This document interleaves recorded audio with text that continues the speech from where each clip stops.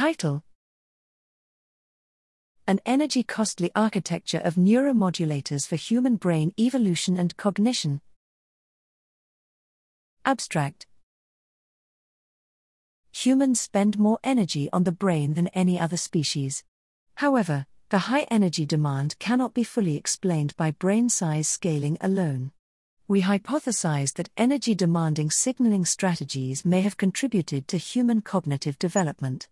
We measured the energy distribution along signaling pathways using multimodal brain imaging and found that evolutionarily novel connections have up to 67% higher energetic costs of signaling than sensory motor pathways. Additionally, histology, transcriptomic data, and molecular imaging independently reveal an upregulation of signaling at G-protein-coupled receptors in energy-demanding regions. We found that neuromodulators are predominantly involved in complex cognition such as reading or memory processing. Our study suggests that the upregulation of neuromodulator activity, alongside increased brain size, is a crucial aspect of human brain evolution.